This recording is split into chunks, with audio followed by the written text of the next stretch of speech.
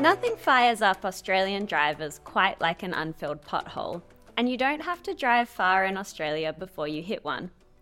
It's no secret that our roads are in a state of disrepair, but what you might not know is that 3/4 of our roads are managed by local councils. Many councils are doing a bad job at looking after our roads because they don't have the revenue, the capacity, or the expertise to manage our roads well. I'm Natasha Bradshaw, an associate in the Transport and Cities program.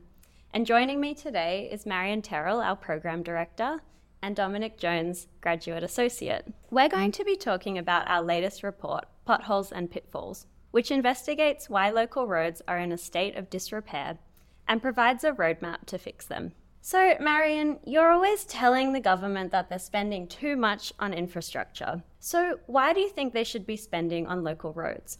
I do tell governments that they spend too much on infrastructure, and that's because they prioritise building new stuff rather than looking after what we've already got. About 20% of the cost of a road is in the construction, and the rest of the costs are the whole of life costs. But when they make these decisions to invest, they often don't take account of the whole of life costs. Okay, and why specifically local roads? A lot of local councils don't have enough money to look after the roads that they're responsible for properly. There's several reasons for this.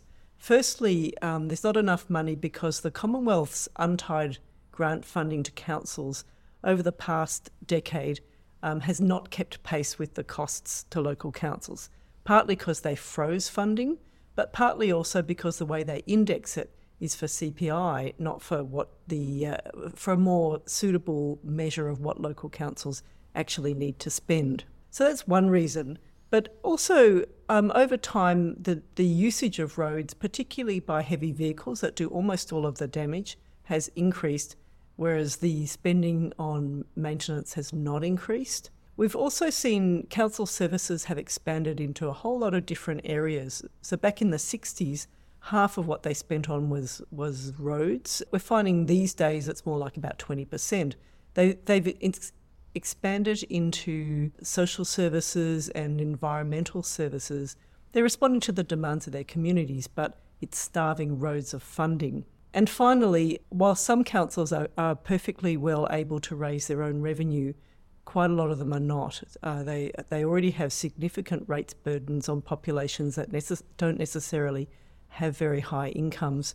Plus, we've got rate capping in 2 states. Those are the reasons why there's just not enough funding in the system to look after local roads. And you've done some great work looking at estimating by how much we're underspending on local roads. Can you tell us a bit about that? Yeah, so what we did was look at sort of digital mapping data that outlined the actual roads that councils across the country have. And we used those maps to estimate how much councils should spend just to keep their roads in the same condition they are today. So let alone not even considering how much it would cost to improve their condition. And what we found was that year on year, councils are spending about $1 billion less than what they should be doing. So that means if things don't change, that the roads across the country are actually going to get worse and start going backwards. And if we don't act now, the pothole plague might continue to spread. And there's a couple of reasons for this as well. Climate change is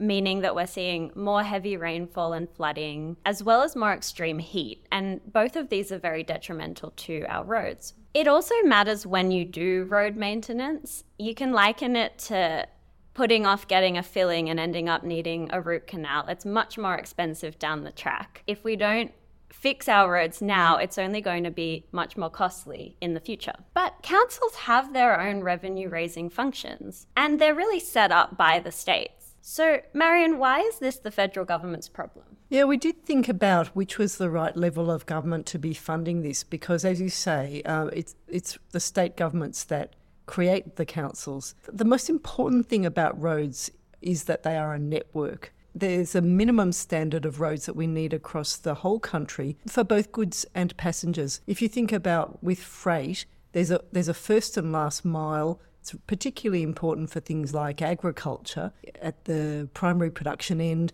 but getting things to people's homes or to the shops or to their final destination point a lot of that is happening on local roads. Even a single stretch of road or one bridge that's not up to standard, then a whole route is compromised. A road is important not just to the locality where it is in, or the council where it's located, but it's also important as part of a network. And the federal government is absolutely about Australia's network as a whole. So that's the most important argument for why we think the federal government should do it. But there is a subsequent argument, and that is state governments themselves are reliant on the federal government for a lot of their revenue. So the federal government raises much more than it needs, and the states quite a bit less than they need. So it means that structurally state governments are a bit reluctant to commit more funding to councils because of this problem that they themselves don't have sufficient own source revenue. So those are the reasons why we opted really more for the Commonwealth than the states to be funding this shortfall. So that's between the Commonwealth and the states. But why shouldn't councils just up their rates? Well, I guess some councils can. So some councils raise enough revenue. It's mainly coming off council rates, but there are also quite a lot of charges for things like parking that some councils can impose. And there's quite a sharp divide here. In the cities, the metropolitan councils, by and large, have got enough money to do what they need to do. And the more remote you get, the less true that becomes. So those councils that are covering remote areas tend to be quite significantly underfunded. And with Dom's funding model, he found that the shortfall for a regional council, the funding shortfall is typically about 40%, but for a remote council, it's more like 75%. That's right. And for major cities, it's closer to 10%. The other thing about this, of course, is that people in more rural and remote areas tend to have lower incomes. So there's not as many of them, and they've got less income that you can tax to raise the revenue. So the biggest grant that councils get comes from the federal government, and they're the financial assistance grants, and they haven't kept up with government costs, as Marion said.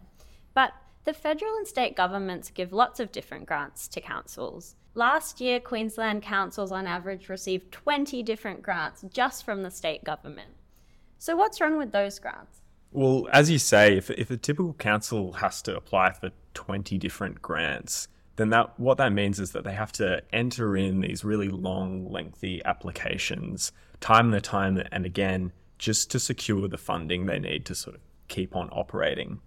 And what we found was that a lot of the time there's a lot of duplication of effort between the different departments. So different state government departments aren't really talking to each other. And so the same council will have to enter in the same data time and time again. And so for small councils in particular that have very few staff and are limited in the resources that they have, then applying these really lengthy application processes can actually drain the limited resources that they do have. And a sort of second problem with these type of grants is that even if you do secure funding, there's a lot of requirements in reporting that can further sort of drain a council's resources. For example, with Roads to Recovery funding, you have to set up a sign, which I'm sure we've all seen, for any project over $10,000.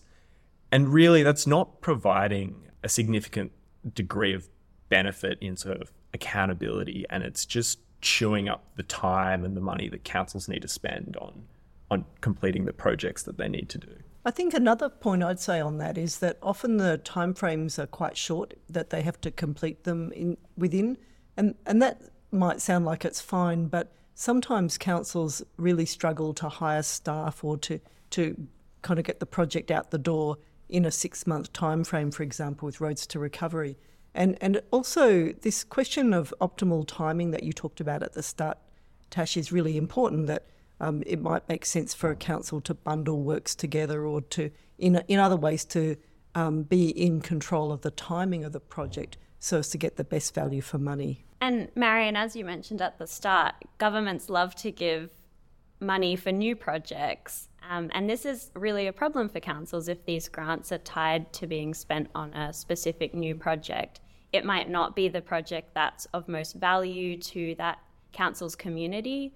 And it also might not be affordable for the council in the long run to keep up the maintenance of any new road. Okay, so we've established that the federal government needs to invest more money in these untied grants. But Dom, some councils seem to be getting a raw deal when it comes to the allocation of these grants. Can you tell us what the problem is and how we can fix it? This really goes to what Marion was talking about earlier, in the fact that some councils can quite easily raise revenue. They have big populations, and those populations are often well off. But as you get out into more remote areas, not only do you have very small populations, but they also have lower incomes on average. And so it's just harder to raise the same amount of revenue that you need to provide basic services. In terms of the distribution of the financial assistance grants, what's really striking is that different states across the countries have very different compositions of councils. Nationally, just 2% of us live in remote areas, but in the Northern Territory, that is 40% of the population is living in a remote area. And the way the grants are distributed at the moment doesn't properly recognise this. And the result is that a remote council in the Northern Territory gets less than a sixth of the financial assistance grant funding per person that a remote council in New South Wales gets. And this is just because having many more residents in remote areas means that their funding is spread much more thinly. You could be thinking that we're being quite negative about the capacity of rural and remote councils in particular to manage their road networks. Tash, tell us what we've learnt about whether that's true or not. Well, as part of our research for this project, we ran a survey of council road managers, and they told us a lot about the types of problems that they're facing and the way that they manage their roads and bridges. Councils across Australia manage almost $150 billion worth of roads and bridges. Yet a quarter of them don't even know how many bridges they manage. This is pretty concerning if councils don't even know what they're managing. You've sort of got no hope of managing them well. In fact, in the past 5 years, Queensland councils found assets worth $1.3 billion that had never been recorded in their financial statements before. And this is even worse for more complex data, like how many cars and trucks are driving on your roads in a given day, which helps tell you when maintenance will be needed. So a lot of these councils don't have the data that they need, and without good data, it's also very hard to plan. So councils are required by legislation in every state to have these long-term planning documents, both for their assets and for their finances. But what we find is many councils, particularly those in regional and remote areas, don't have these planning documents. And if they do, they're often very poor quality. So they're not really helping them to make decisions about what they should invest in or to consult with their communities about what the communities would find most valuable. Councils are doing a pretty bad job at looking after their roads and bridges, and that's especially true for these regional and remote councils. But there are a lot of barriers that are preventing them from doing better. What we heard from councils is that almost 90% of them had had difficulty hiring in the past 12 months. And that's a broader issue across the construction sector. But when we've got the federal and state governments investing in these major projects, it really draws resources away from these small council projects. We also know that the sector has done a lot of work to try and improve their data collection and standardization across the sector. There's a long way to go. Key data sets are riddled with errors, and all the councils are doing things differently, which means there's no way to check how your council's going relative to another one or to improve your practices. We also know from councils that they don't have the technology they need to do asset management well. So if you're in a city council, you're likely to have really up-to-date tech to measure your road condition and store that data and use it to predict what you should be doing in terms of optimal maintenance. But if you're in outback Australia, you're likely to be using an Excel spreadsheet and just going to have a look at your roads or waiting for someone to call in and complain about a pothole, which we know is an expensive way to do it and also a pretty inefficient way to do it when you don't have many staff. So councils are facing a lot of constraints when it comes to doing better at managing their roads. Marion, we've heard a lot about the problems councils are facing. So where should the government start? We have heard a lot, and I think what we've tried to bring to this question is two things that are new. Firstly, the survey of road managers in councils that's given us a lot more depth and understanding of what the challenges are that they face. And secondly, the model which estimates how much we're underspending on local roads. I guess I would sum up by saying that this report is mapping a path to a better approach to funding and governance of local roads. We would like to see an extra $1 billion a year spent on local roads. We think it should be funded by the Commonwealth. We think there should be a better distribution of the financial assistance grants by the Commonwealth. And we'd also like to see reforms that ensure that councils have got the tools and the time that they need to be able to manage the roads and give the community the roads that they need and deserve. Thanks, Marion and Dom. You can read our report, Potholes and Pitfalls, at grattan.edu.au. And you can find us on social media at Grattan Institute. Thanks for listening.